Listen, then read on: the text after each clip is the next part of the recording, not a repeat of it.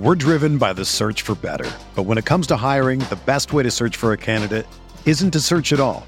Don't search, match with Indeed. Indeed is your matching and hiring platform with over 350 million global monthly visitors, according to Indeed data, and a matching engine that helps you find quality candidates fast. Ditch the busy work. Use Indeed for scheduling, screening, and messaging so you can connect with candidates faster. Leveraging over 140 million qualifications and preferences every day, Indeed's matching engine is constantly learning from your preferences, so the more you use Indeed, the better it gets. Join more than 3.5 million businesses worldwide that use Indeed to hire great talent fast. And listeners of this show will get a $75 sponsored job credit to get your jobs more visibility at Indeed.com/Blue Wire. Just go to Indeed.com/Blue Wire right now and support our show by saying that you heard about Indeed on this podcast. That's Indeed.com/Blue Wire. Terms and conditions apply. Need to hire? You need Indeed. This podcast episode is brought to you by Coors Light. These days, everything is go, go, go. It's nonstop hustle all the time. Work, friends, family, expect you to be on 24/7. Well, sometimes you just need to reach for a Coors Light because it's made to chill. Coors Light is cold lagered, cold filtered, and cold packaged. It's as crisp and refreshing as the Colorado Rockies. It is literally made to chill. Coors Light is the one I choose when I need to unwind. So when you want to hit reset, reach for the beer that's made to chill. Get Coors Light in the new look delivered straight to your door with Drizzly or Instacart. Celebrate responsibly. Coors Brewing Company, Golden, Colorado. Support for this podcast comes from U.S. Bank. When it's time for a new credit card, the best ones do way more than just buy stuff. And that's why U.S. Bank offers credit cards that make every day more rewarding. Earn cash back, score points when you shop, dine out, travel, or binge watch, or get a low intro APR. U.S. Bank credit cards were designed to fit your lifestyle. So make every day more rewarding and check out usbank.com/credit card. U.S. Bank credit cards are issued by U.S. Bank National Association ND. Some restrictions may apply. Member FDIC.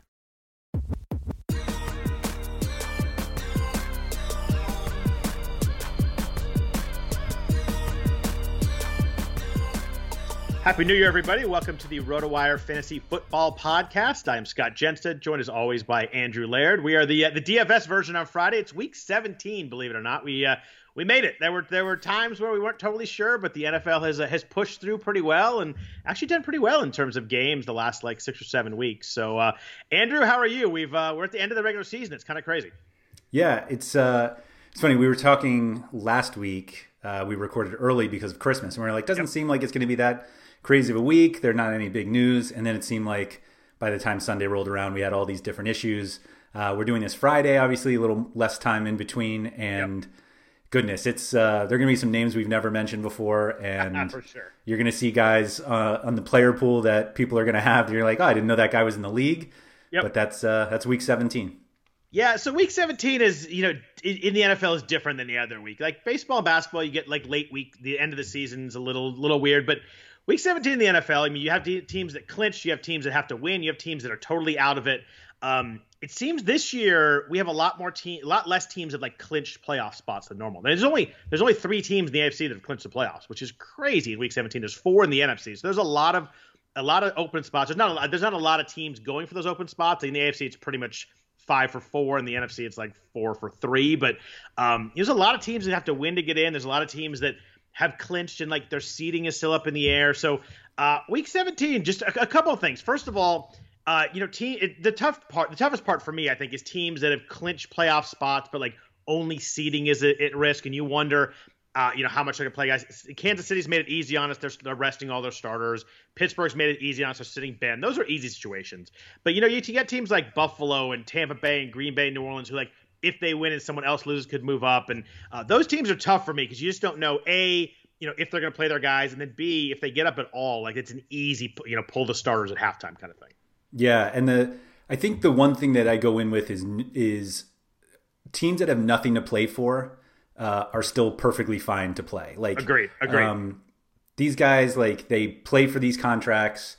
The idea, I mean, the number one pick has been decided thanks to the Jets being the hottest team in football. So there's no more tanking. On fire. The difference between the third and the seventh pick in the NFL like really isn't that different, especially in this draft. Like, I don't think people, I forget which team it was that they can still finish between 4 and 9 or something like that. But it's like, you're not going to lose a game just so you can move from 7 to 5. So I think there are at least a lot of times we see teams tanking and we're like, we want to stay away from them because they don't care. But like, that actually doesn't feel like it's a consideration in the NFL. I say that easily on Friday, and I'm sure we'll see teams give up on Sunday. But yeah, it's the toughest one is how long are guys going to play if they're ahead, and hopefully the getting ahead is you already got your fantasy points. Yeah, exactly. And then, I mean, you have those teams that are winning in. You're like, oh, well, that's easy. That's easy to go this week. But, like, if you look at Cleveland, if they're up, 21-0 at halftime, like, do they think about sitting guys? Like, how far are you in that game you feel comfortable that you can, like, sit everybody and get ready for the week after knowing that you made the playoffs? And but like I said, I think the teams that are hardest for me are Buffalo, Tampa, Green Bay, New Orleans, Seattle, the teams I have to hear that haven't said they're resting anybody. Sean McDermott, Buffalo, said the stars are playing, but like, does that mean a half? Does that mean it depends on what's happening in the Steelers game? The NFL does a good job of like making sure all the games that affect each other are playing at the same time. We got a big group in the morning, a big group in the afternoon.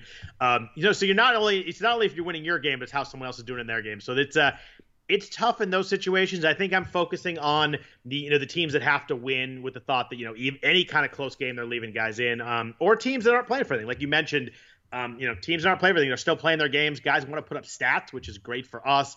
The only way that I think that affects a little bit is if someone tweaks something in the first quarter. I think they're much less likely to come back in week 17 than they are anyway. But there's no way for us to predict that or quantify that. But like if a quarterback on a team that doesn't need to win or is out of it, tweaks his ankle in the first quarter.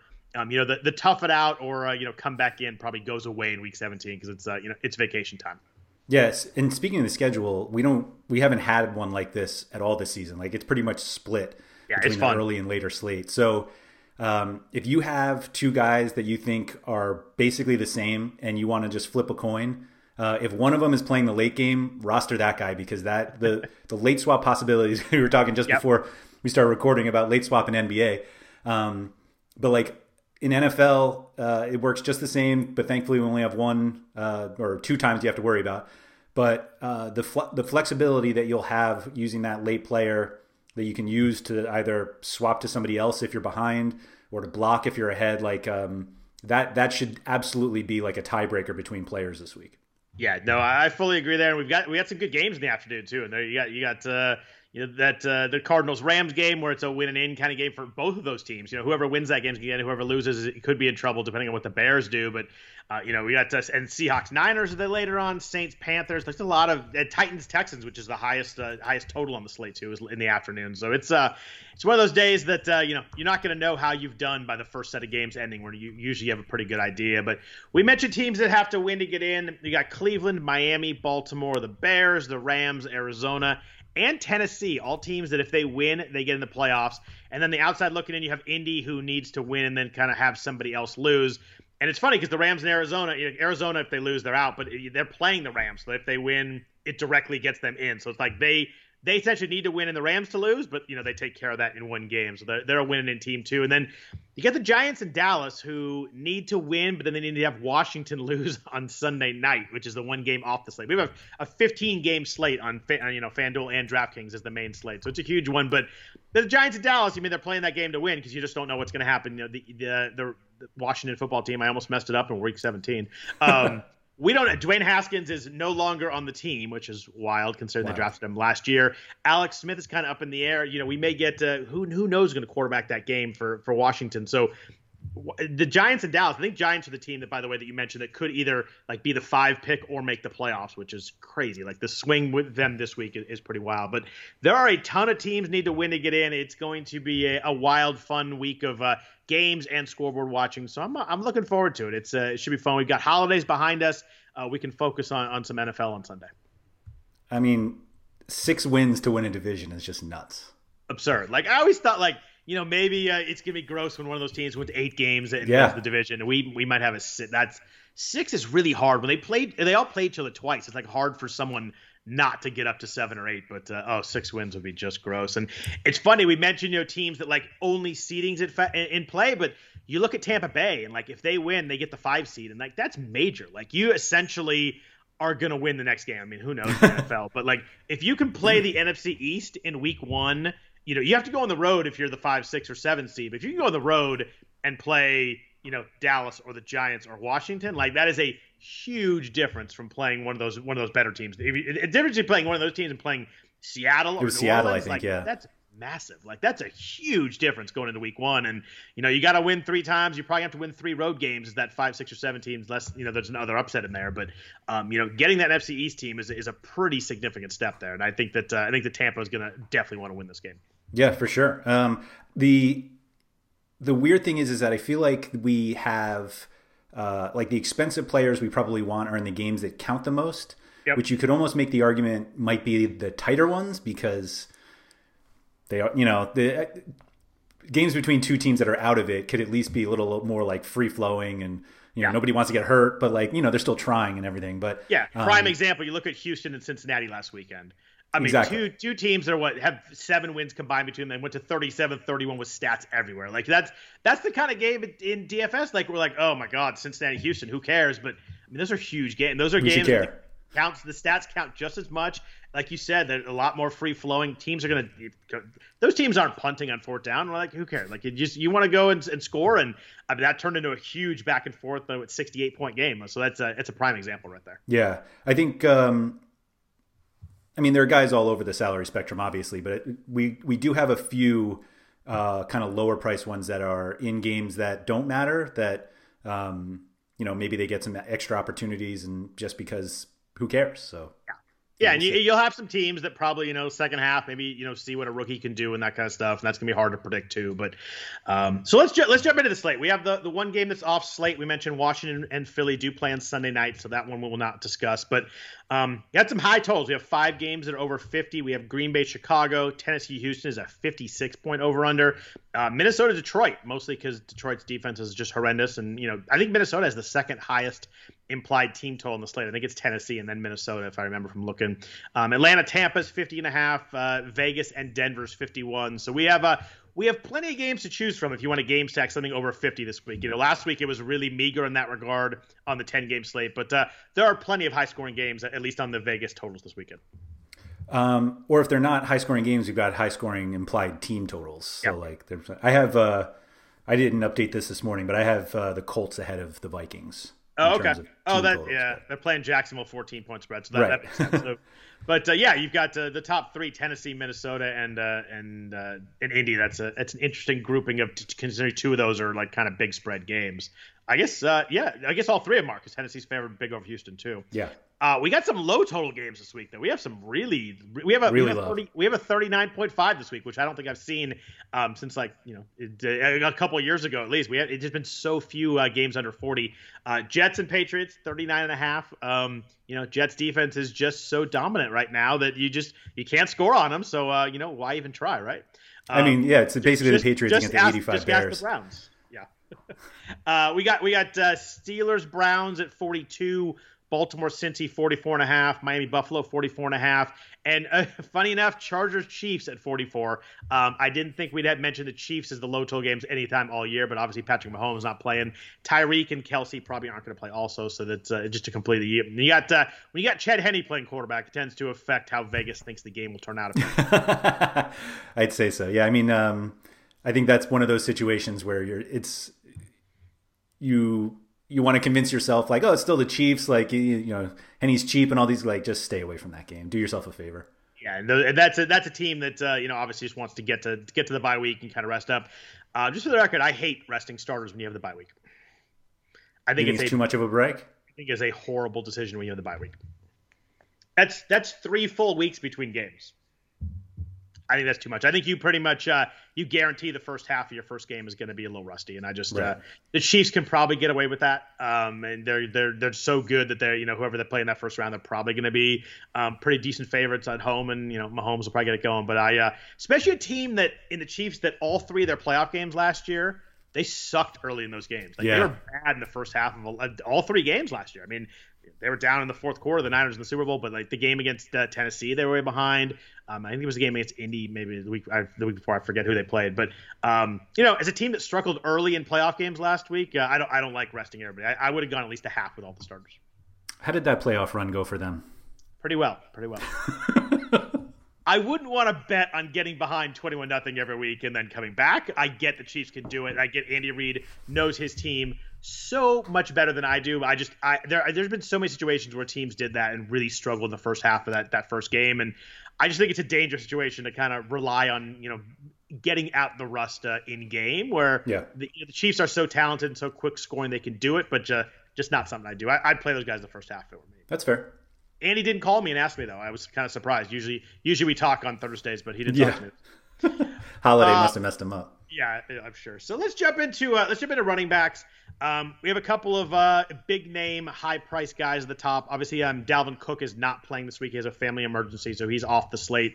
But Derrick Henry and Alvin Kamara. Kamara is 9,500. Henry is 9,400.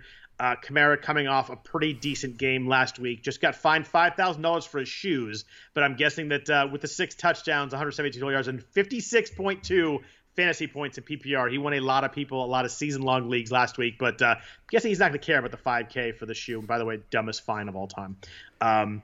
Because it's funny, because I was watching that game. I actually paused it and showed my wife his shoes. I'm like, look how cool his shoes are. And she was like, sat down and watched the game for 5 minutes. So, like, someone who is not going to watch that game for a minute, sat down for 5 minutes and watched because the guy's shoes, you're going to fine him for it. It's just absurd. But who do you like more between Henry and Kamara this week?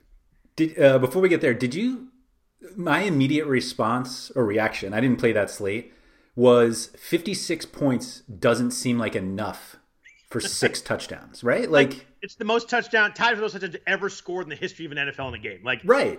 I would have thought that he would have had more than and I think he had 15 more points than Devontae Adams and Stephon Diggs. And I would have thought there'd be a different, you tie the record for the most touchdowns ever.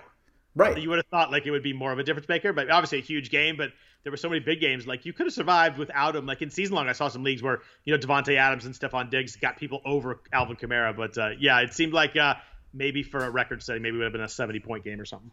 And you had the bonus, the 100-yard bonus. It was when I saw the 6 touchdowns, I honestly thought maybe he was getting close to 70. Yeah. And then when I saw 56, I was like, oh, whatever. How do you not play Henry over? How do you play Kamara over Henry? Running backs at Houston is something that interests you? It it works every time, right? And he's the best running back in the NFL now. How do you? I mean, obviously you play Kamara because everybody's playing Henry, but right. I don't know. It's kind of weird to see 4 running backs. Obviously, only 2 of them are going to be active, but 4 running backs at 9,000 or above. Yeah, it is weird. It's funny because we were talking Derrick Henry earlier this week when we were chatting. Christian McCaffrey plus Mike Davis have more PPR points than Derrick Henry. It's by 1 or 2, but I was amazed by that stat. It just shows you crazy. how much catching passes week to week does influence stuff. But Henry was obviously, they're playing against Houston, who we've talked all year about how bad Houston's run D is. Tennessee has to win too, which is big. And you think that maybe if they get up huge, they sit him with a lead, but it's going to be a while. I don't think 21-3 at halftime is going to be let's take Derrick Henry out yet, because they're playing Houston, who can score points. Deshaun Watson's on the other side, so they can score points. Houston's allowing 5.4 yards per carry. In week 6, Derrick Henry had 212 yards rushing and 2 touchdowns against Houston. Samaje Perine and Gio Bernard had 160 yards and 2 touchdowns last week against Houston. We talked about it all year. There's not much to talk about here. Houston's run defense is terrible. Derrick Henry's awesome. 9,400. I think a lot of people are still going to play Henry even at the price. What do you think the rushing prop is? The rushing prop's got it. Are you looking at it?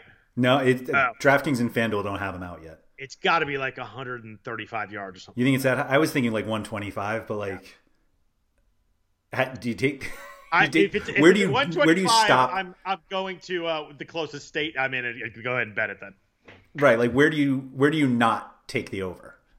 About 1. I don't think I can take an over 140. That's what 139.5. That's a lot of rushing yards, but they got killed last week by Green Bay, and he somehow had 23 carries still. Mm-hmm. They just don't go away from him. The only way they go away from him is if they're up 28-0 at halftime, and they're like, okay, well, we got this. And even then, I think it's be like middle of the third quarter before they really yank him out. So, he's got set. What he has 1,777 yards. So I don't think they're going to try and push him for 2,000. Like you kind of have the outskirt. They're like he'd go for 223 and gets 2,000. I don't think they're going to do that with the playoffs kind of coming up, assuming they're winning. So there's a lot of spots in there people go for like big round numbers and stuff. I don't think they'll quite push that, but if he has 170 yards at halftime, they might. I was going to say it's going to be like what everyone talks about when he breaks off an 83-yard run in the first quarter, which Houston gives up seemingly every game, even to your boy David Montgomery, who we can't make fun of David Montgomery anymore. He's like every week he's awesome. So it's I think I have to find a new running back to make fun of. Right.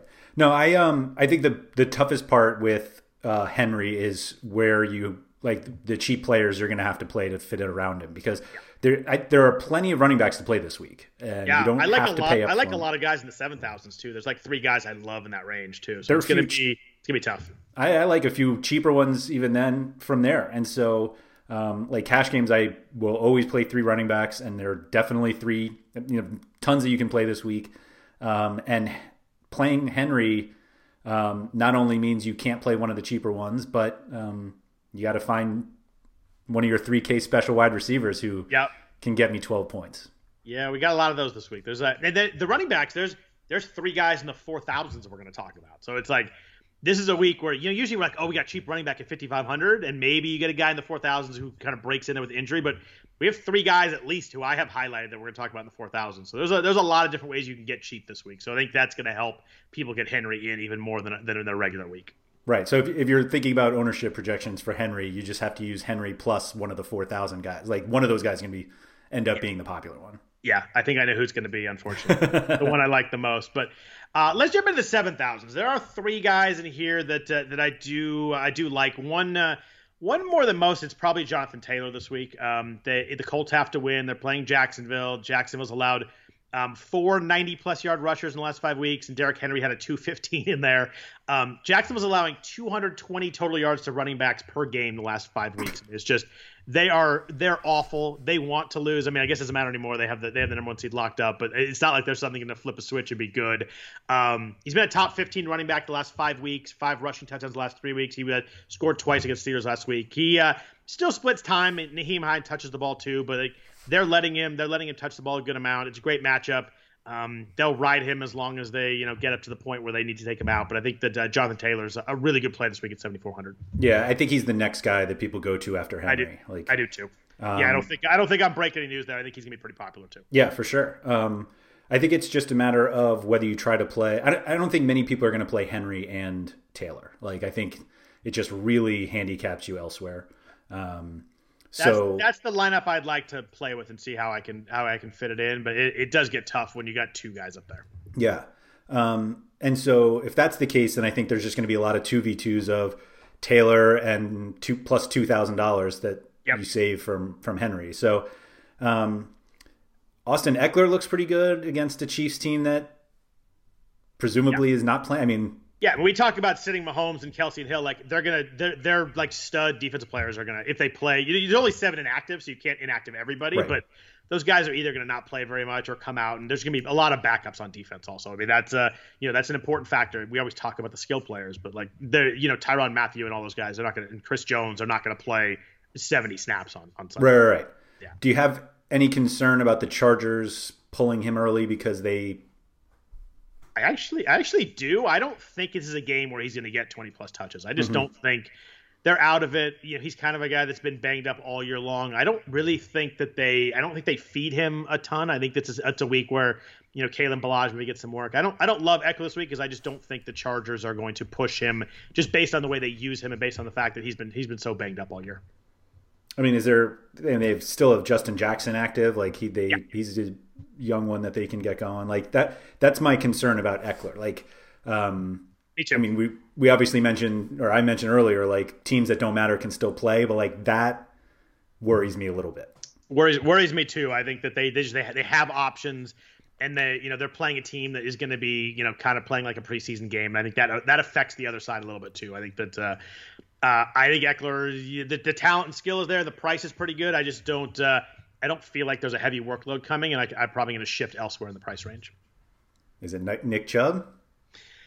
Nick Chubb's interesting because last week, the Jets again played well against the run, and the Jets had a lead. Like that game was really strange, and Chubb kind of got there. Like I think he had like 19 points, like not what you want at the price, but he scored a touchdown. He had 5 catches, so he kind of got there a little bit. But playing against Pittsburgh is clearly not gonna.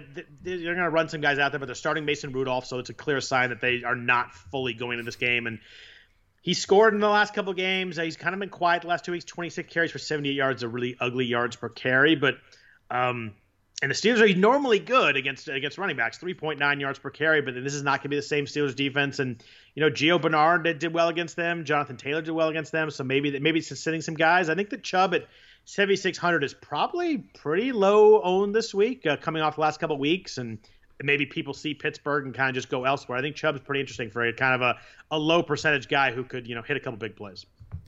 Do you think people go to Kareem Hunt at 5,900 because he's cheaper?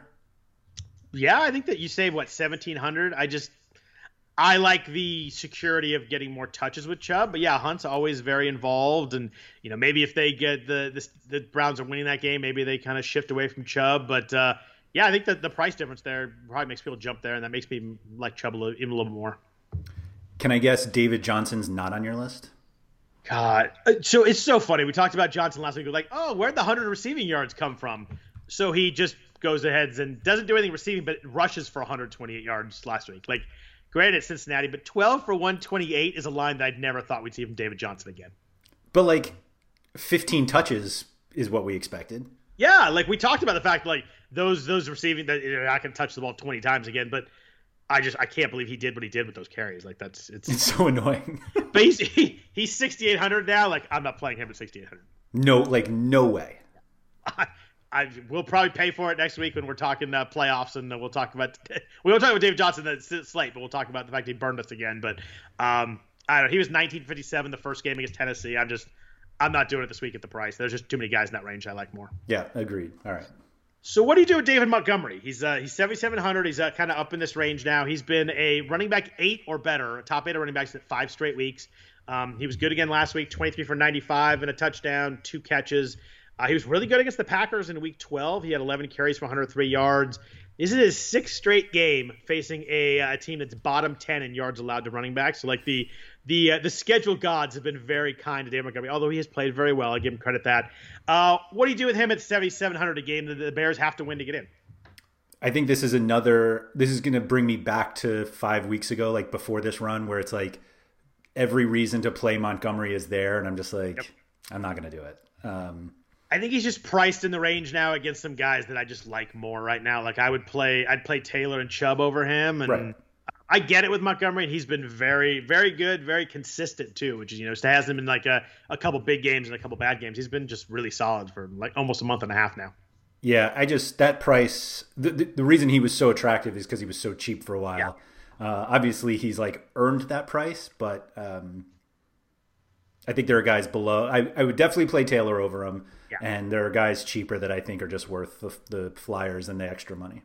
So speaking of a little bit cheaper, what do you do this week with Aaron Jones? He's 7,100. Like the price jumps out as like, oh, I'm surprised. I thought he would be like 7,800, something like that.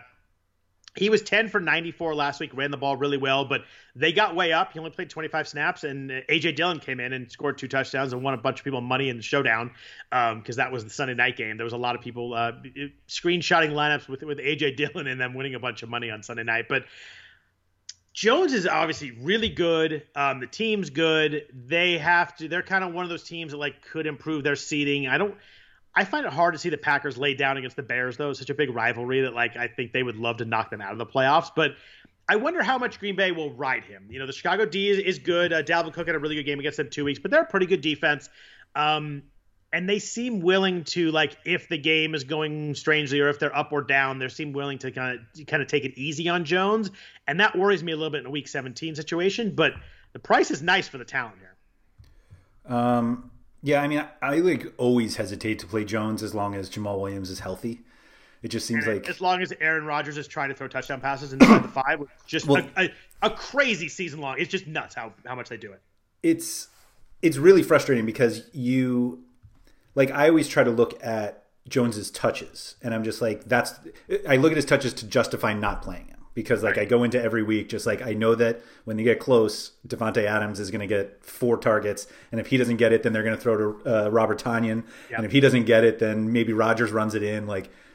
So I'm just like, all right. So his last 5 games, 17, 15, 15, 20, and 10 rushing attempts, and I'm like, that's not that many. Obviously, the 20 kind of sticks out as a whole number, but 90, 130, 69, 145, and 94 rushing yards. 90 rushing yards in all but one of those games. It's crazy. He does a ton. If he ever got it 22 times, the numbers would be huge. And we've seen some of those games in the past. But the weird thing with Jones is last year is he seemed to score every game. It was, and everybody's like, oh, touchdown regression's coming. My God, has it come? But it's mostly the fact that they're getting Aaron Rodgers stats. Aaron Rodgers has 44 touchdown passes. Yeah. And it's because, he's had an awesome year. He's probably going to win the MVP, but it's been because on the 1-yard line, they throw the ball to Adams and Tonyan, and it's just, they do it all the time. We talk about it, joke around about it, but if you look at the season long, it's crazy how many other touchdowns are passes inside the 5. Yeah. I think just like every week, he's a great GPP play because everybody's going to look for Rodgers and Adams. So Jones is just very explosive, and every time he has one of those big games and people win GPPs because they have him, it's that's how you can use Aaron Jones. But for a cash situation, it's just I just can't get there even at that price, which is good for Aaron Jones. But it seems like he's priced in a way where you have to look at him though, because it's I thought he'd be higher, and I could kind of toss him out based on a little bit concerned about usage and week 17, but they priced him down at 7,100. The talent at that price is it sticks out pretty good. Right? Yeah, if he was 1,000 more on DraftKings, if he was 81 and more than Montgomery and Taylor, you wouldn't think he didn't deserve to be that high. It's an excellent pricing job on him. We talked about them missing some pricing. I think this is an excellent pricing job. It's a spot where it's low enough where you have to think about him, but it makes you think, and I like when it's in that spot. Yeah, agreed. So there are 2 guys I like it in the kind of low, right at 6 and then right under 6. Is there anybody in the 6,000s you really like this week? Because I don't really find it. But Myles Gaskin was really good last week at 6,500, but he kind of blew up in the second half, had a couple big plays, and weirdly, he was so much better than Ahmed in the first half. They gave him all the touches in the second half, and Josh Jacobs 6,200. I'm kind of fully away from Josh Jacobs right now. Even he was really good against Denver in the first time they played, but he looks slow, and the Raiders feel like a team they were so close to the playoffs. Now they're not in it. Maybe they just maybe not quite as fired up to play. But is there anybody in the 6,000s you're really strongly considering? DeAndre Swift, maybe. Yeah, he's 6,300. Yeah, I wouldn't say strongly considering, but he makes sense, right? Home against Minnesota, maybe. Yeah, he does. I just I worry about fully number of touches. He had 20 2 weeks ago, but he had 10. He had 14 last week and 11 the week before that. I just don't know if they want to fully ride him in this game, but it's a good situation. Minnesota's going to score, Detroit's going to have to score back, and they're a mess right now. They got absolutely drilled last week. That was an embarrassing performance against Tampa Bay. When Tom Brady throws for 348 and 4 touchdowns and can sit the second half, that doesn't happen in the NFL where guys just literally take the second half off in a non-week 17 situation. But I don't know. I just think the team's a mess. I'm not getting there with Swift this week, but yeah, he's a guy that's in consideration at least. He has 5 targets in 6 of his last 7. Yeah, that's nice. Including each of his last 5. Could you call him a poor man's James Robinson? Probably not a poor man's because he paid a lot more money in the draft than James Robinson did. No, that's true. But yeah, kind of the same situation. I just wish that there was the usage that we had from Robinson all year. But the targets are nice. He doesn't do anything with them. He doesn't have over 30 yards receiving last 3 games. He has 4 for 26, 4 for 15, 4 for 25. I don't know. The touchdowns are there. They seem to use them in the red zone, but I'm not seeing the ceiling with Swift that I kind of want. That's fair. So right below him, though, we have Jeff Wilson at 6,000, who there's been 2 games where he's been active and Raheem Mostert has not been active, and he's been absolute monstrous in both those games. Obviously, it's the Niners. I watched the game last week, and I was like, well, Jeff Wilson's going crazy right now, but he had 183 yards rushing last week, 22 carries, also caught a touchdown pass. The Niners did not run it well against Seattle in week 8, and Seattle's kind of one of those teams that could improve their seeding, could get all the way to the 1 seed Green Bay and New Orleans lose, which is probably not going to happen. But Seattle's going to be playing for something. But the Niners has only had 48 rush yards against Seattle the first time. They do run the ball really well, especially with George Kittle back. I think Wilson's going to be pretty popular at 6,000. The volume is certainly there. You think he's a lot higher than Ronald Jones? Yeah, significantly higher than Jones. Because of Fournette? Just because of the big game, and I think people don't trust Ronald Jones very much. Okay, that's fair. Because, if Ronald Jones gets the Ronald Jones touches he was getting earlier in the season, in a game that Tampa wants to win, and he's only 5,900 against the Falcons, who never throw us a wrench at all. I'm over figuring out this Falcons defense. My God, they looked like the 85 Bears against Kansas City. It was crazy. I don't know. I think is Fournette actually going to play? Questionable. No, I just wonder, Jones missed the last 2 weeks coming off the COVID list. I just wonder how much they actually ride him going to the playoffs. But he's certainly talented for the price that kind of the Aaron Jones model where the talent sticks out so much for the price. But I think Wilson will be much more owned than Jones will be. Okay, that's fair. I like them both. Yeah. All right. What about right below that with Melvin Gordon at 5,700? Philip Lindsay is out. Gordon played 51 snaps last week with Lindsay out. He was 16 for 79. He hadn't played 50 snaps since week 4. So it was a clear bump last week with Lindsay not playing, and Lindsay's done for the year. He's on the IR now. Vegas is allowing 4.8 yard per carry to running backs. They are really bad. Gordon's been over 6.6 yards per carry the last 4 games. So he's actually hasn't had a ton of work, but has done really well with it. Myles Gaskin lit up Vegas last weekend. He had 2 touchdowns receiving. Jonathan Taylor lit them up the week before that. He was 20 for 150 and 2 touchdowns. I'm not a Melvin Gordon guy, but I kind of like the spot. I think that's a nice way to put it. Yeah. I don't think many people are going to play him because we were saying we have some guys much further down that you can get away with. We do. So I think he's fine. But given the situation, is he better than Wayne Gallman? I think he's better. I'd rather play him than Wayne Gallman. Even in a must-win game for the Giants, who have a horrific quarterback? Boy, is he bad. I watched Daniel Jones last week because I had Darius Slayton, and it was really frustrating. There were a couple times where he missed pitch and catch kind of open balls to Slayton. There were 12 and 15-yard plays. He's so bad.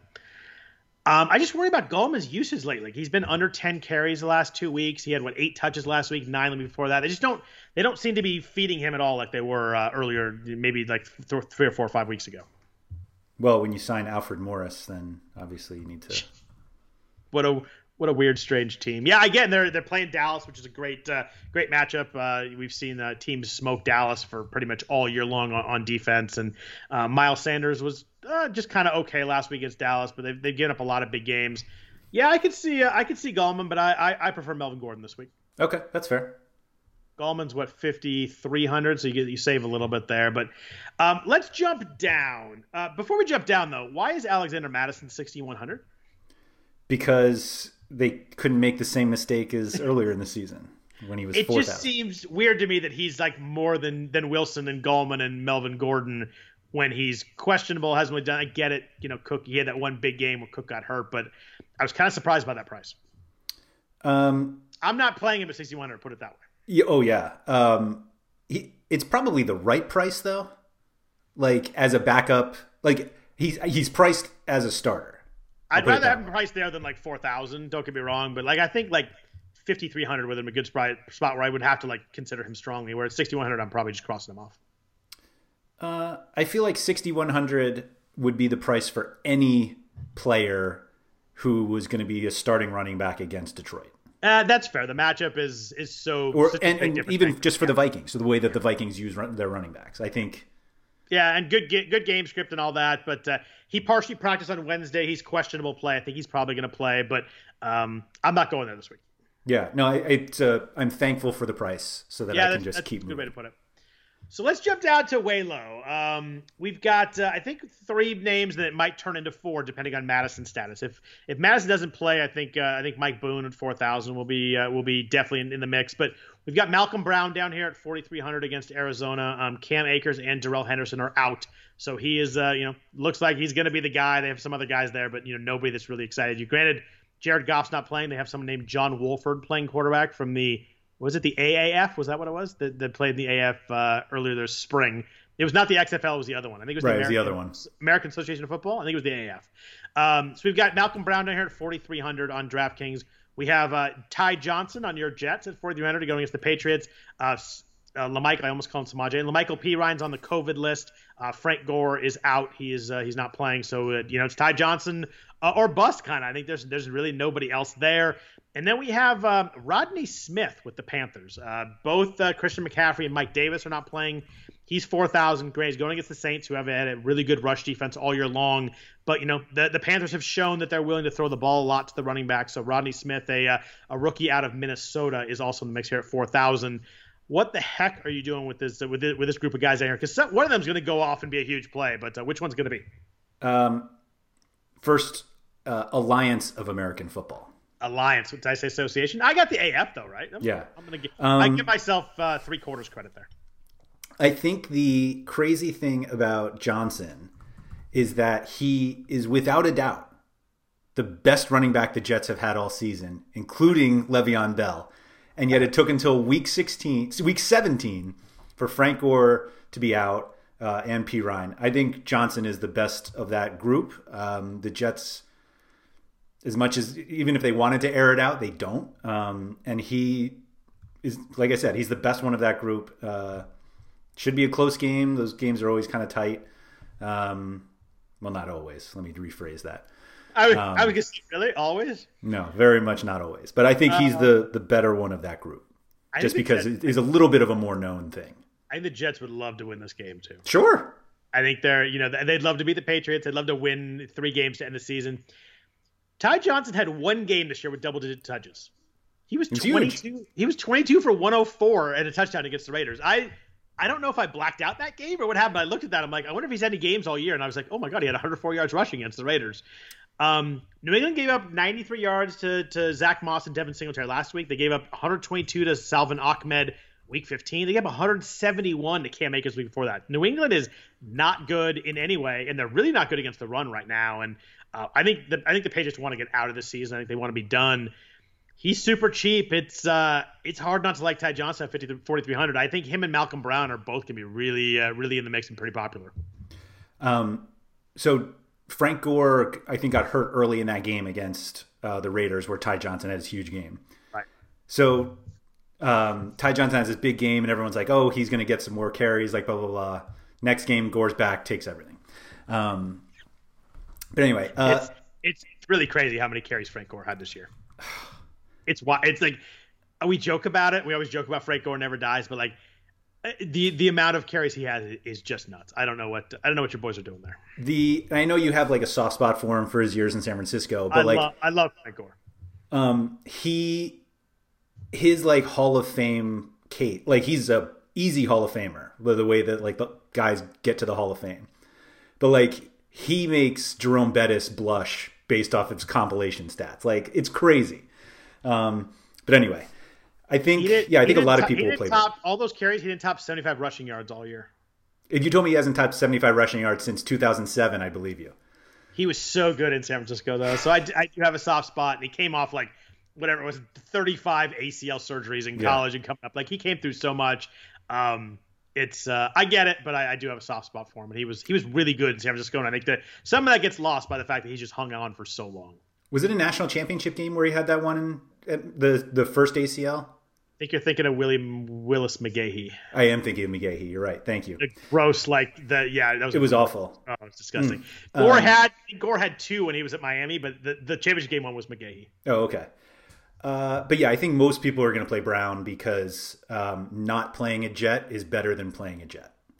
Is not playing a Jet better than playing a Jet when John Wolford's your quarterback? And that he may be very good, but we've never seen him play an NFL game because he never has. If you asked me, like, if you told me his name and was like, what's his profession? Like, football player wasn't going to be on the list. He's got a little bit of like get out of the pocket and run though. So like maybe that helps Malcolm Brown a little bit, but Malcolm Brown has played 40 plus snaps 3 times. He was really good week 1. He had two touchdowns. He had 18 for 79. Week 8, he was 10 for 40 and then 2 catches, did nothing. And then week 16 last week, he was 7 for 27 and a catch. Like, everybody's going to point to that week 1 game like, oh, look what Malcolm Brown can do when he gets playing time. But like the 2 he played a lot after that were not good. So I don't know. The Cardinals allow 4.6 yards per carry. The first matchup against Arizona, Akers, Henderson, and Brown combined for 27 for 118 and 2 touchdowns. So they were really good. They have run the ball really well against Arizona over the last 2 seasons. Sean McVay has a pretty good idea of how to run the ball against Arizona. So there is that. But I think Johnson's the better player. Okay. How many people do you think, at least in cash games, play Brown, Johnson, Henry? It's got to be popular, right? Like that's as you're building it, like, and you want to get some receivers in, like it's just an easy way to go to start out. Do you think Boone is better than all of them? Yeah, I think if Madison, do I think he's better than all of them, or I think he's in a just better situation? Yeah. If Madison is ruled out, I think Boone jumps both of them in ownership percentage, just because he's on Minnesota, they know how to run the ball, and they're playing against Detroit, who just cannot stop a thing right now. Yep. All right. Any love for Carolina Rodney Smith? I mean, he's clearly the 4th on this list just because we don't know anything about him. He's 11 for 46 the last 2 weeks. Also had 6 targets though. So he played 45 snaps total the last 2 weeks, had 6 targets. So like Carolina dumps off to the running back and it just kind of keeps going. I think if you wanted to get away from the other 2 guys in a GPP and fire a low percentage dart at the price, I think Smith becomes interesting because I think they might throw to him 7 times. Do you think he makes more sense as a GPP dart than Boone, even if Madison plays? Oh, that's an interesting one. Yeah, if Madison plays, I'd play Smith over Boone. Okay. Just for workload, right? And playing against the Saints, like they're going to be losing that game. Maybe they just dump off a lot. I mean, they're all these guys are darts, although I think, Johnson and Brown probably have like, I think the workload is a little more built in and they probably are a little more secure to like touch the ball a bunch. But yeah, I mean, the problem with Rodney Smith really is that Curtis Samuel had 7 carries last week, and they're just gonna use him as a little bit of a running back kind of running back / receiver at the same time and kind of move the ball around. And they have 2 good receivers, so they don't really have a reason to have to go to Smith. But I think the appeal of the Carolina offense dumping off to receiver does give him a little bit of liveliness there. That's fair. It's a fun running back week. There are plays all over the price range. Sure are. Let's jump into the passing game. But first, a note from our sponsor, BetMGM. Sports bettors know that magic happens when you turn a hunch into action and apply the right amount of expertise. That's why BetMGM has teamed up with RotoWire to offer new BetMGM customers a free 6-month RotoWire subscription when they place their first bet. Register on the BetMGM app or website and use promo code ROTO, that's ROTO, to claim your free subscription. Once you make your first sports wager, you receive a season's length of RotoWire's unmatched sports insights. Find out why BetMGM is the king of sportsbooks by signing up and placing your first bet today. Visit BetMGM.com for terms and conditions. 21 years of age or older to wager. Colorado, Indiana, New Jersey, Nevada, Tennessee, and West Virginia only. Please gamble responsibly. Gambling problem? Call 1-800-522-4700 in Colorado, Nevada. 1-800-GAMBLER in New Jersey and West Virginia. In Tennessee, call or text the red line 800-889-9789. If you or someone you know has a gambling problem and wants help in Indiana, call 1-800-9-WITH-IT. Promotional offer not available in Nevada. So, Andrew, quarterback is I think quarterback is a little tougher for me this week than running back. Like I went through running backs and wide receivers. There was like a lot of guys in each price range I really liked. Quarterback's a little tougher. Like you kind of have to hope that these guys get in a little bit of a close game. We've got Tannehill and Watson going against each other in the highest scoring game. Then we have Rodgers against Chicago at 7,400. And then you got Lamar at 8,000. And Baltimore has to win, but how much do they risk Lamar if they're up big on Cincinnati at halftime? What are you doing in quarterback kind of in his top range of guys? We also have Josh Allen up there at 7,600. He's been unbelievable, but does Buffalo ease off on him if they're winning? But what are you doing at quarterback at kind of this top range? So my first build attempt was a Henry fade, which immediately made me go to Tannehill.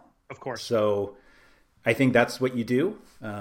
If you don't want to pay all the way up for Henry, then Tannehill kind of makes the decision for you because if you're not going to take the best offensive weapon on the team with the highest implied total, then you may as well take the second.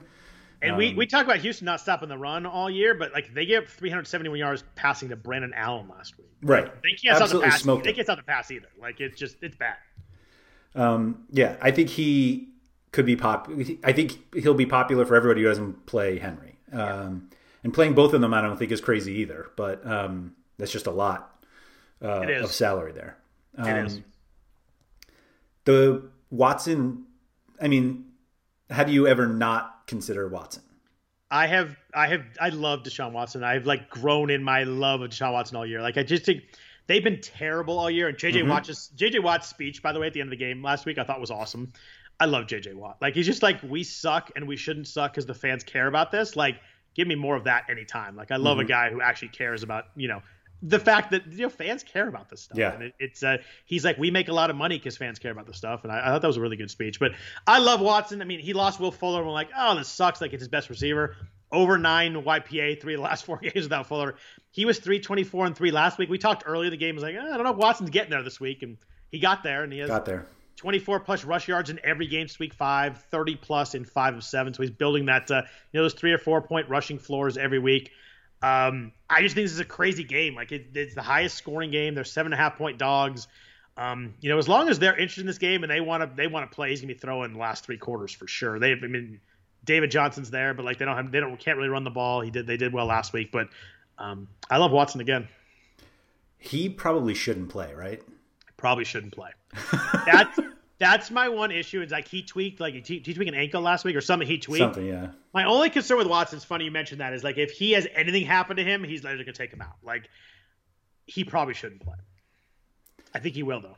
I think he'll definitely start. Yeah. I have a little hesitation on Watson for that reason. I think that's fair and something that I definitely need to think about before I decide, because you get one quarterback and there's a lot of good options, and I think it's a real concern. I think it's a good point.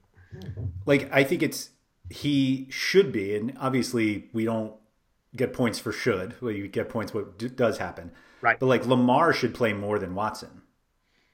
Like should, and like should. If I were coaching the game, like what should happen? I agree. Yeah. I think that Lamar.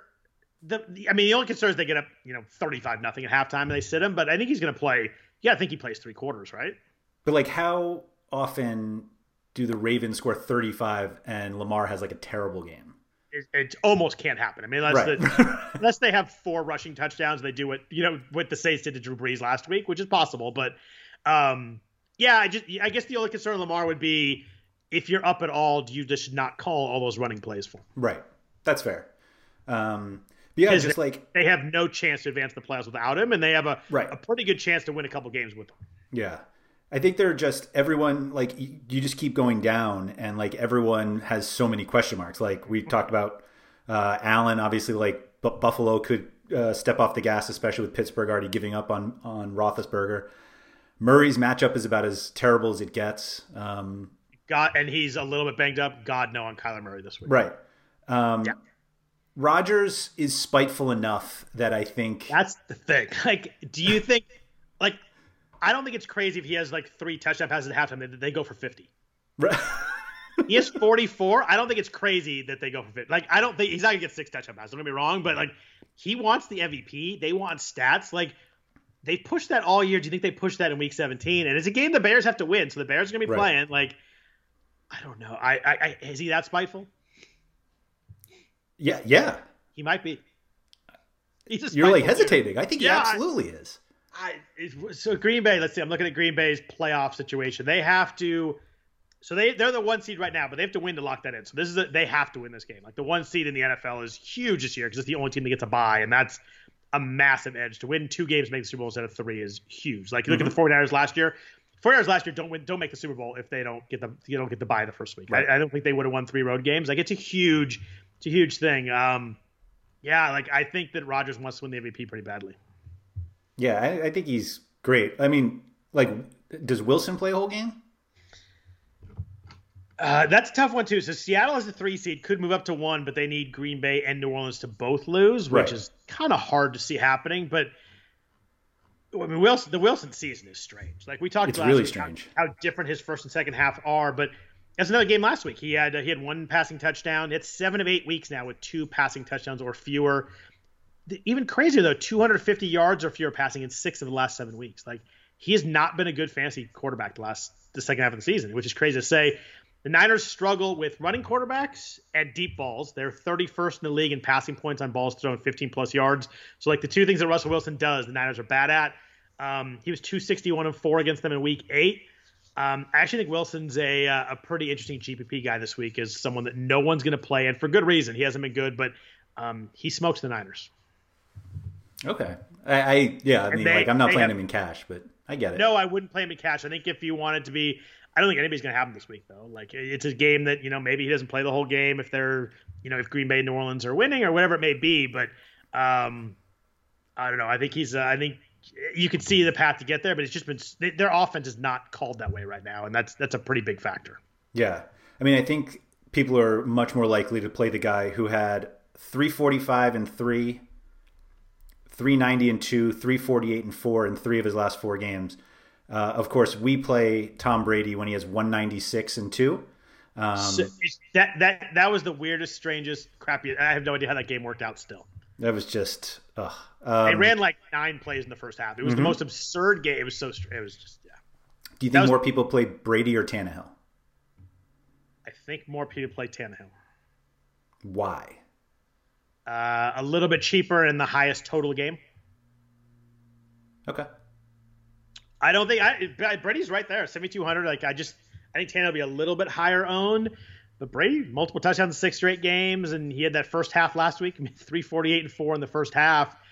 I have no idea what the Atlanta defense is anymore. They're either the best defense ever, or it's never anything in between. And they have to win because I think they want to play the NFC East. I just wonder, if they're up, they've clearly shown they'll take him out at some point. So I worry about that a little bit. Okay. But worry enough that you play Ronald Jones. Not worry enough to play Ronald Jones because I think they might do it with Ronald Jones too. All right. But it's fair. Tampa Bay's going to score. I mean, they've been scoring, and I mean, they had 6 touchdown passes last week. I mean, whoever, I forget who came in for Brady, but he had two more also. It was someone.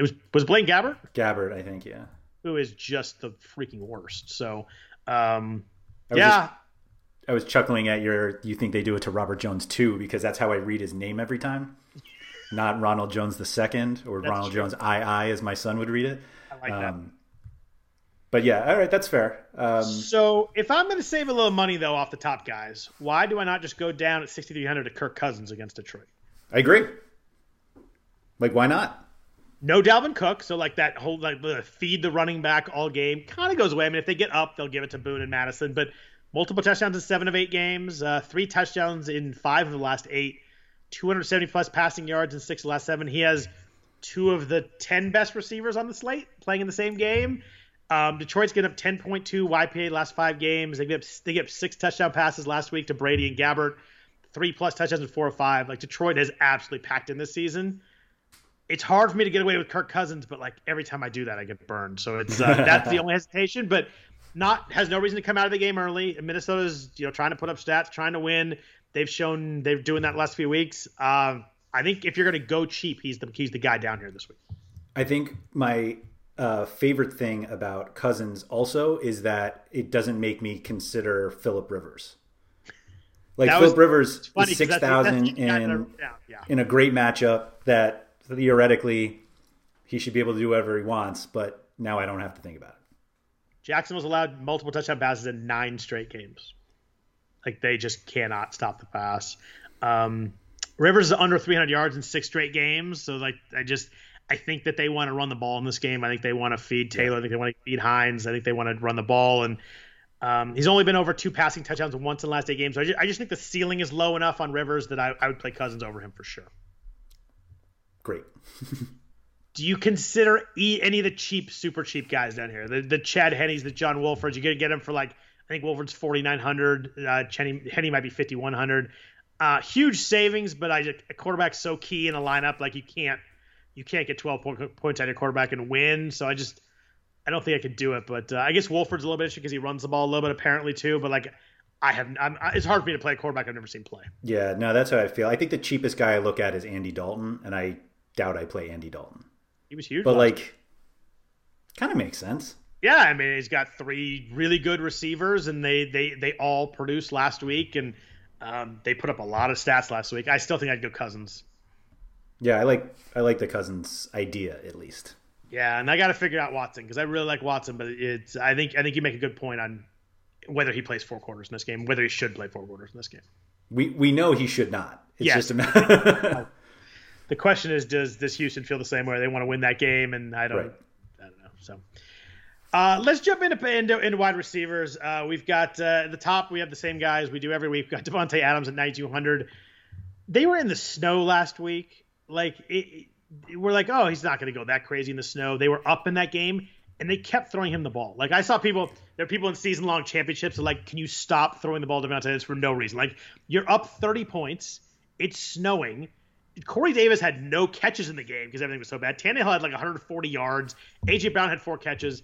Devontae Adams, 11 for 142 and 3 touchdowns. Like, truly absurd game.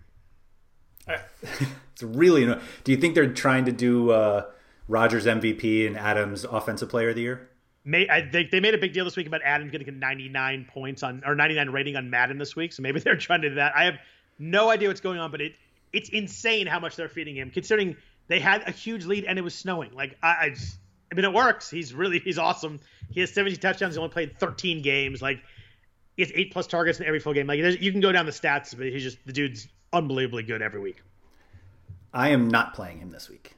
At 9,200, I'm not either because there's a lot of guys. I love a lot of guys in the 7,000, so I don't think I'm going to get there with Adams. But if you want to play Adams, like, I'm not going to argue against you at all anyway. That's fair. I just don't see myself playing Adams over Henry if I'm playing somebody this expensive. So it's kind of the consideration. You're not going to play both of them, so you kind of have to play either or if you're going to do it. Yeah. If you play both of them, you're probably going to be fairly unique. Yeah, and you could do it this week with the $4,000 running backs and the $3,000 receivers, but yeah, it's you got a lot of cheap guys got to get there. Yeah. Calvin Ridley is $700 less. He's $8,500, and this dude's been unbelievable. Also, over 100 yards, 4 straight games. We talked about the games where he has no Julio. He has 5 games over 100 yards in those 6 games. The other one he scored a touchdown in. He was 10 for 163 and a touchdown 2 weeks ago against Tampa, who they play this week. Like, he was really good. Same kind of thing with Adams. Like, I think really, really good. He's just really expensive. You know who shouldn't play this week? Calvin Ridley.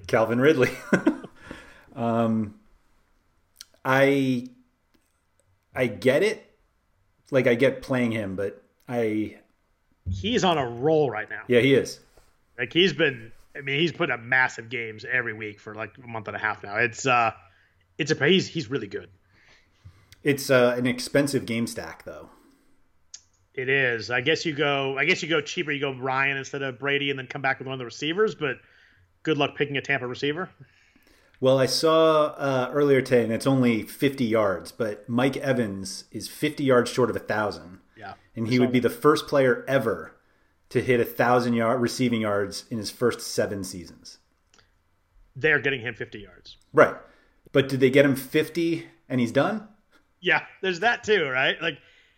And it's just like the situation's weird. They had 6 touchdowns. They still thrown around last week. I mean, I think Godwin, Brown, Evans, and Gronk had 2 catches, scored on both of them. But right below him, we have Stephon Diggs, who leads the NFL in catches and in yards. Had a massive game last week. I think it's like right around there with the same points as Adams did. Double-digit PPR points in every game. 40 catches the last 4 weeks. Not targets. 40 catches the last 4 weeks. Like, over 130 yards each of the last 3 weeks. It's a bonkers stat line for Diggs. I mean, he's broken out as people always liked him in Minnesota, but like, he's become an elite receiver. I wonder how much they'll use him. They're one of those teams that like has the playoffs locked up. They're battling on seeding. Beasley got hurt like in the last series of the game last week, so maybe that's in their head a little bit with Diggs. Diggs is one of the guys that I worry about him playing 4 quarters. I don't think he will. I think if we knew he was playing the whole game, we would play him easily. I do too. But because of the hesitancy, I don't see myself ending up on him. Yeah, and 8,100, I'd rather play something I'm not hesitant on. Right, exactly. I mean, it obviously just not that Hopkins and Allen Robinson aren't good, but like the Vikings guys, like it's funny how you brought up Cousins because I actually didn't really think of Cousins that much, but I was like definitely considering Jefferson and Thielen. Love Jefferson this week. 7,600, I think, is I was surprised. I thought it would be a little bit higher. I mean, He trails Anquan Bolden for 110 yards for the most receiving yards ever in a season by a rookie. I promise you that someone knows that stat in Minnesota. I think he's going to get there. 70-plus yards in 6 of 7 games. Detroit is just an absolute disaster. I mean, Evans had 181 and 2 touchdowns on him last week, and they gave up, 4 touchdowns to wide receivers plus the 2 to Gronk. Corey Davis had 110 yards, and A.J. Brown scored the week before that. They've allowed a 100-yard receiver in 5 of 6. I love Justin Jefferson this week. He's going to be in a lot of my lineups. So do you like him? You obviously like him more than Hopkins and Robinson. For sure. Okay. For sure over Hopkins, because Kyler's not healthy, and when we've seen an unhealthy Kyler, it's a disaster. I don't think I want any part of Arizona. I just have no idea. That game is going to be – the Rams are going to have to play defense because they're not going to score that many points with Wolford, you would think. I don't think I want any part of the Arizona offense this week. Yeah, no, that's fair. Robinson – I never argue with Allen Robinson. I think Allen Robinson's awesome. Double-digit PPR in 13 straight games. Like, I think if you want to play Robinson over Jefferson, I get it. I like Jefferson's upside more. I don't think I've played Robinson once this season. And it's you love him too. You always praise him. It's never because I don't think he's a good play, or it's never because I think he's a bad play. I'll put it that way. Triple negatives, fine, we're good. He's always just like a little more expensive than I can get, and I just like. But every week I see like lineups with them, and I'm like, oh, that's how you got him in, and I'm like, that makes sense. But Jefferson and Thielen, I think, are ahead of him, and I'm guessing you love Metcalf this week. Love Metcalf this week. My only concern is, hesitate by them playing, but the 49ers just can't stop DK Metcalf. Like, they don't have a player on their team that can stick with Matt. And we talked about it in week 8. Right. We talked about the exact same thing. We played him. He was 12 for 161 and 2 touchdowns on 15 targets.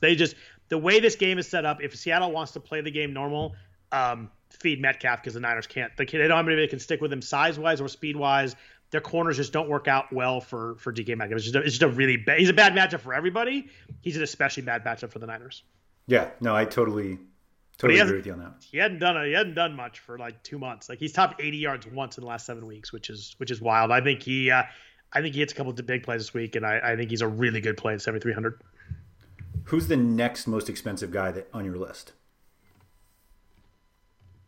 Wow, that's a really good question. I thought about Brandon Cooks 6,900, but I think he's a little bit too pricey. Me too. It's actually 5,700 DJ Moore, I think. Wow. Did I skip somebody that you really like? I don't really trust Robert Woods with John Wolford. Corey Davis. Yeah, maybe 6,200. That was the only one. I was expecting you to say Corey Davis. I'll put it that way. I have him on here. I don't have him bolded, but he's just a really up and down. Like, I think he's fine. Yeah, his last 6 weeks: 113 yards, 70, 182, 34, 110, 0. Like 0.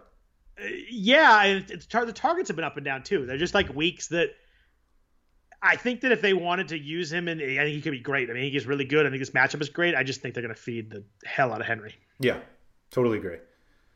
And I don't think I want. If I had to go Tampa receiver, I'd agree with you. I'd go Mike Evans, but he's 7,500, and I'm not playing him over Metcalf, Thielen, Jefferson, or the other guy in this range. We didn't really talk about that. I really like. I actually do like A.J. Brown. I'd play A.J. Brown over Corey Davis, I think, this week. But again, it's how much they feed Henry is the concern. If you're going to go Tannehill, though, I go with A.J. Brown. I think A.J. Brown is a big game this week. Okay, that's fair. Houston just can't stop anybody, but like I said, you just wonder how much they run the ball. Is the DJ Moore liking that it's DJ Moore and he's always good, or like that matchup's not ideal? It's not.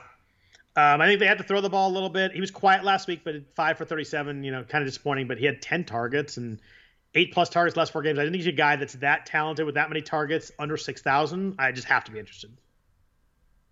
Okay, that's fair. Scored twice on New Orleans in week 7. Yeah. All right. And I think he hit that like big play down the sideline that I remember. I think I texted you about because it was at the point where DJ Moore kind of had a couple bad games, and I still liked him, and I was excited he scored twice that week. But 90+ yards in 6 of his last 10 games. Like, I just think he's a really good receiver at 5,700. I think the talent is just jumps off the page to me at that price. Speaking of guys who score 2 touchdowns, how much do you love Michael Gallup at 5,000? Love Michael Gallup at 5,000. I'm so frustrated that he was questionable and hurt last week. He played in the 2 weeks before. He scored the week before that, so he did okay for us. But I mean, he leads Dallas in targets since Andy Dalton returned, and like, he's a really good player. we can't doubt that he's a talented guy. He was really good last year in his rookie year. Dalton likes him. 120 yards, 2 touchdowns last week. They're playing the Giants, who I'm not scared of. I'd like to check weather there, just make sure it's not gonna be windy. But yeah, I mean, Gallup at 5,000, I think is hugely playable this week. I think it was Jerry Donabedian who noted it in in his start sit this week, that the matchup against the Giants is not something that you should worry about. But Amari Cooper specifically against James Bradbury was like he completely shut down in the first matchup. It's weird. Amari seems like it's one of those guys that if you have that stud DB that actually he has trouble against top end DBs. And obviously they think he's good enough to warrant shadowing. Yes. And I guess he lines up outside. He's just that guy. But he's just that guy, yeah. It's hard to do against Dallas because, all right, we'll just throw Lamb and Gallup, and it's really not that big a deal. But I think Lamb's playable this week too, 5,200. Bradbury should be on Amari. He was 8 for 124 and 11 targets against the Giants the first matchup. So clearly, Dallas saw that and went a different direction too. And if you have one wide receiver, it's hard to go away from him with a stud corner. But if you have two other guys, all right, when you want to shut that one down, we just go other guys. But yeah, I think Gallup and Lamb are both really good plays this week in a game that Dallas has to win, and the Washington plays later, so they're going to have to win, and there's no scoreboard watching in game or anything. Got to win the game to stay alive.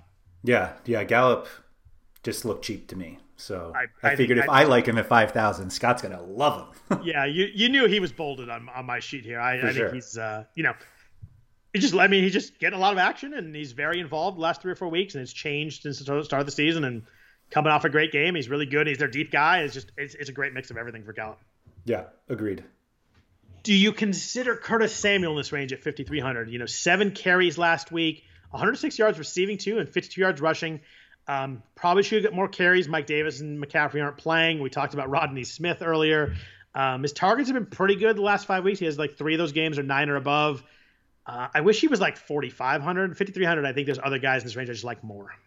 Yeah, I just don't see a reason to buy in against the Saints. That fair. Defense is pretty good. And I'd go up 400 of DJ Moore pretty easily, I think. Yeah, probably. Which is the problem for me. If I'm going to play one of the receivers and they're that close in price, it's going to be more for me. Yeah, I agree. I'm looking at this range. Any love for Jameson Crowder? Obviously, he was really good last week, 7 for 92 and a touchdown. He's priced at 5,000 though. It'd be hard for me to play him over Gallup or Lamb. Yeah, I just don't want to buy into a wide receiver when I have a running back who's going to get 35 touches. Yeah, it's true. When Ty Johnson's carrying the championships, you can't. Yeah, also. Right, exactly. You got Marvin Jones in there, but I think that Minnesota's not very good against receivers. That game script could work, but Detroit's such a mess right now. What about the Giants, guys? We talked about how the Dallas has to win. Sterling Shepard was 9 for 77 touchdown last week on 12 targets.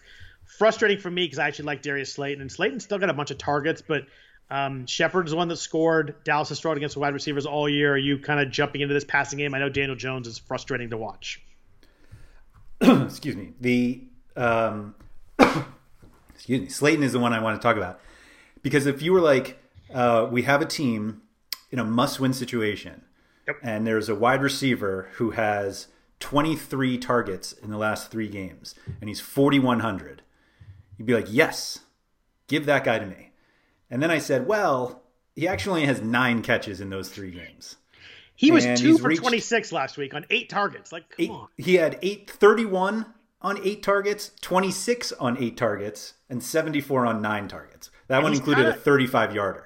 He's kind of like a big play type of guy, too. It's not like we're throwing the ball to Darren Sproles here. It's just Daniel Jones. There's a ball in the fourth quarter last drive last week that I was watching the game, and I talked about it earlier, but a 15-yard out that was literally I make the throw. It was that open. They're playing prevent, and he missed him by 7 yards. It was It was so bad. It's a throw an NFL quarterback has to make in his sleep, and Jones missed him. He overthrew him by 7. It was insane.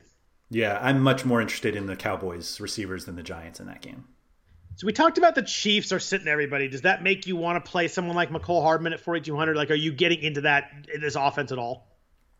It's funny because it's previous prices shouldn't affect how you feel this week. But right. I just played McCole Hardman at 3,100 with Patrick Mahomes, so I don't want to pay 1,100 more without Mahomes. It's as simple as that. And I get why they priced him up. Like, Hill's not going to play. Kelce's not going to play. There's going to be a lot of targets available. But, God, it's Chad Henne. I no don't thanks. do it. It's simple no thank you. Yeah, I agree there. And I think it's mostly because there's other guys in this range cheaper that I like. A guy that's interesting at 4,200 to me is Zach Pascal. 12 targets the last 2 weeks. He's been 5 for 79 a touchdown, 2 touchdowns, and then 3 for 64 and a touchdown. We talked about the matchup. We talked about Rivers. Like, we don't plan to play Rivers, but Jacksonville can't stop anybody. The Jacksonville wide receiver stats against wide receivers are obviously massive. We talked about it earlier. We talked about that. But Pascal's a guy at 4,200 I think is involved right now. He seems to be more involved than Michael Pittman does, a guy that we liked earlier in the season. T.Y. Hilton's obviously the main guy there, but he's priced up a little bit higher. I kind of like Pascal this week at 4,200. I think he just falls in that fine category. Like, yeah. If, like, the realistic ceiling, I know he had 24 points 2 weeks ago because of the 2 touchdowns, but like you just don't expect 2 touchdowns out of somebody like that. Jacksonville has allowed a 90-plus yard wide receiver in every single game since week 5. Week 5. I get it. Hilton's 5,800, so he's kind of like in that range where it's kind of hard to get there, but like that Jacksonville's so bad against wide receivers that I just think that if you could save the money, and I think Pascal kind of, you're right though. I mean, it's a guy that is probably fine, but I think that the matchup is good enough that it pushes me a little bit better than fine.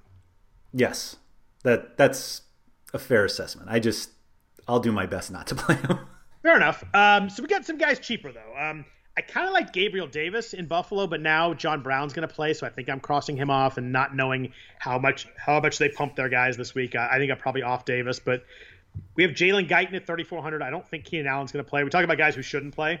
Yeah. Keenan Allen shouldn't play. Like 2 weeks ago he tried and it was bad.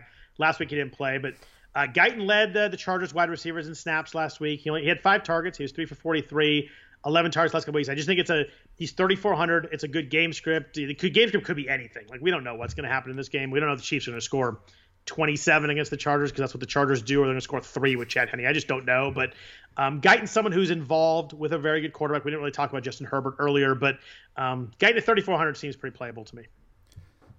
Yeah, I think there's just, like, from a cash game perspective, I think there's just too many unknowns about that game that I don't really want to go into it. Do you have any thought on John Brown, though? Like we say, we don't want to play Davis because of Brown, but like Brown's back. Do you think they play him a lot to get him back into game shape for the playoffs?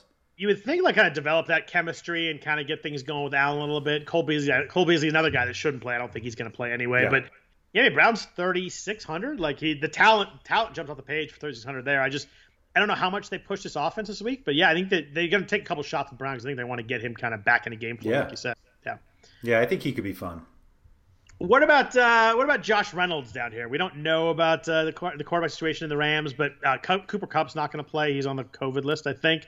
10 targets last week for Reynolds. He's been targeted a lot when he has played a lot. So it's one of those guys we talked about a few weeks ago when we were I know we talked to him in Showdown, but I think we talked to him a couple weeks ago when it's like he's just very involved when he does get snaps. He has 4 games with 8 or more targets, which I wouldn't have guessed for Josh Reynolds this year. But 3,200, the quarterback situation is who the heck knows, but someone's going to catch some passes there, and I think Reynolds is probably a pretty good bet to do so. Yeah, the benefit about Reynolds is that we've seen him have good games. Yeah. Of course, they were with Goff, but like we know he's a legitimate receiver at least. So I think is Goff better than John Wolford? That's fair. Good point. Sorry, Jared Goff. I just had to take a shot there. Jared Goff has looked terrible. Yeah. He's one of those guys, like, you rush anybody, he becomes just awful. It's really, and I think McVay hides a lot of his stuff, but he's been exposed a little bit this year. I've been surprised how bad Jared Goff's been this year. That's an interesting point. 49ers receivers. Ayuk is not playing as the high ankle sprain. Deebo Samuel's not playing. Kittle is back. Richie James had like 400 yards last time the situation was the same. Kendrick Bourne seems to be the red zone guy. I don't know. I just think if I'm going to play someone in the receiving game, I probably would just play Kittle. But I can see playing James based on the last game, but I don't know. I don't know if I want to trust. The Seahawks are playing a lot better against the pass than they were earlier in the year. I don't know if I'm going to trust anything here.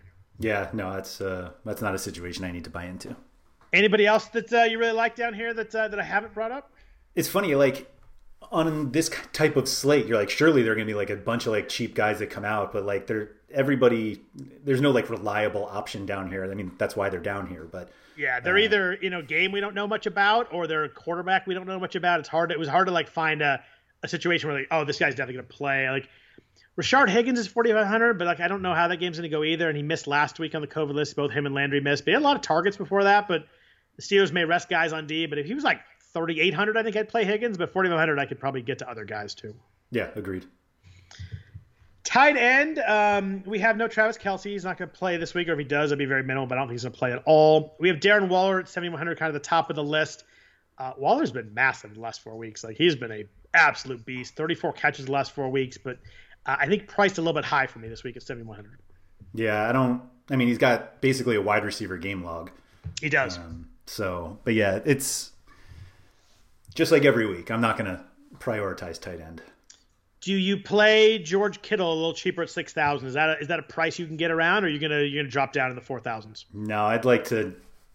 I'm gonna keep going. Just there's the uncertainty of him just being back, and I'm good. If you told me right now you guarantee me that Kittle plays 50 snaps, I'd play him in every lineup. But I don't think he played 28 snaps last week. I just think there's enough. He was good. He had 92 yards, and I think he's so far and away the best option in offense, but I just don't know if they push him enough at the price to play him. They shouldn't. They definitely shouldn't. I don't even know if he should be playing, but he shouldn't be playing. It's hard because, and Shanahan said it, it's like, how do I tell all the other guys on the team that Kittle's healthy, but he's too important to play, like to not play? So it's like, right. He's healthy. He's like one of the healthier guys we have, so he's going to go out there and play, and he wants to play. I get it, and if I'm running a team, that's probably the type of guys I want out there too. But guys that want to play, but. Probably shouldn't. I get it. So what do you do down in the 4,000s? I like Noah Fant and Mike Gesicki, I think, the most down here. But who you like a tight end?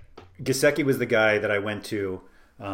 Tua likes to throw to him, and there's no Fitz magic that's going to come out. So the Fitz magic last week was awesome, by the way. Man.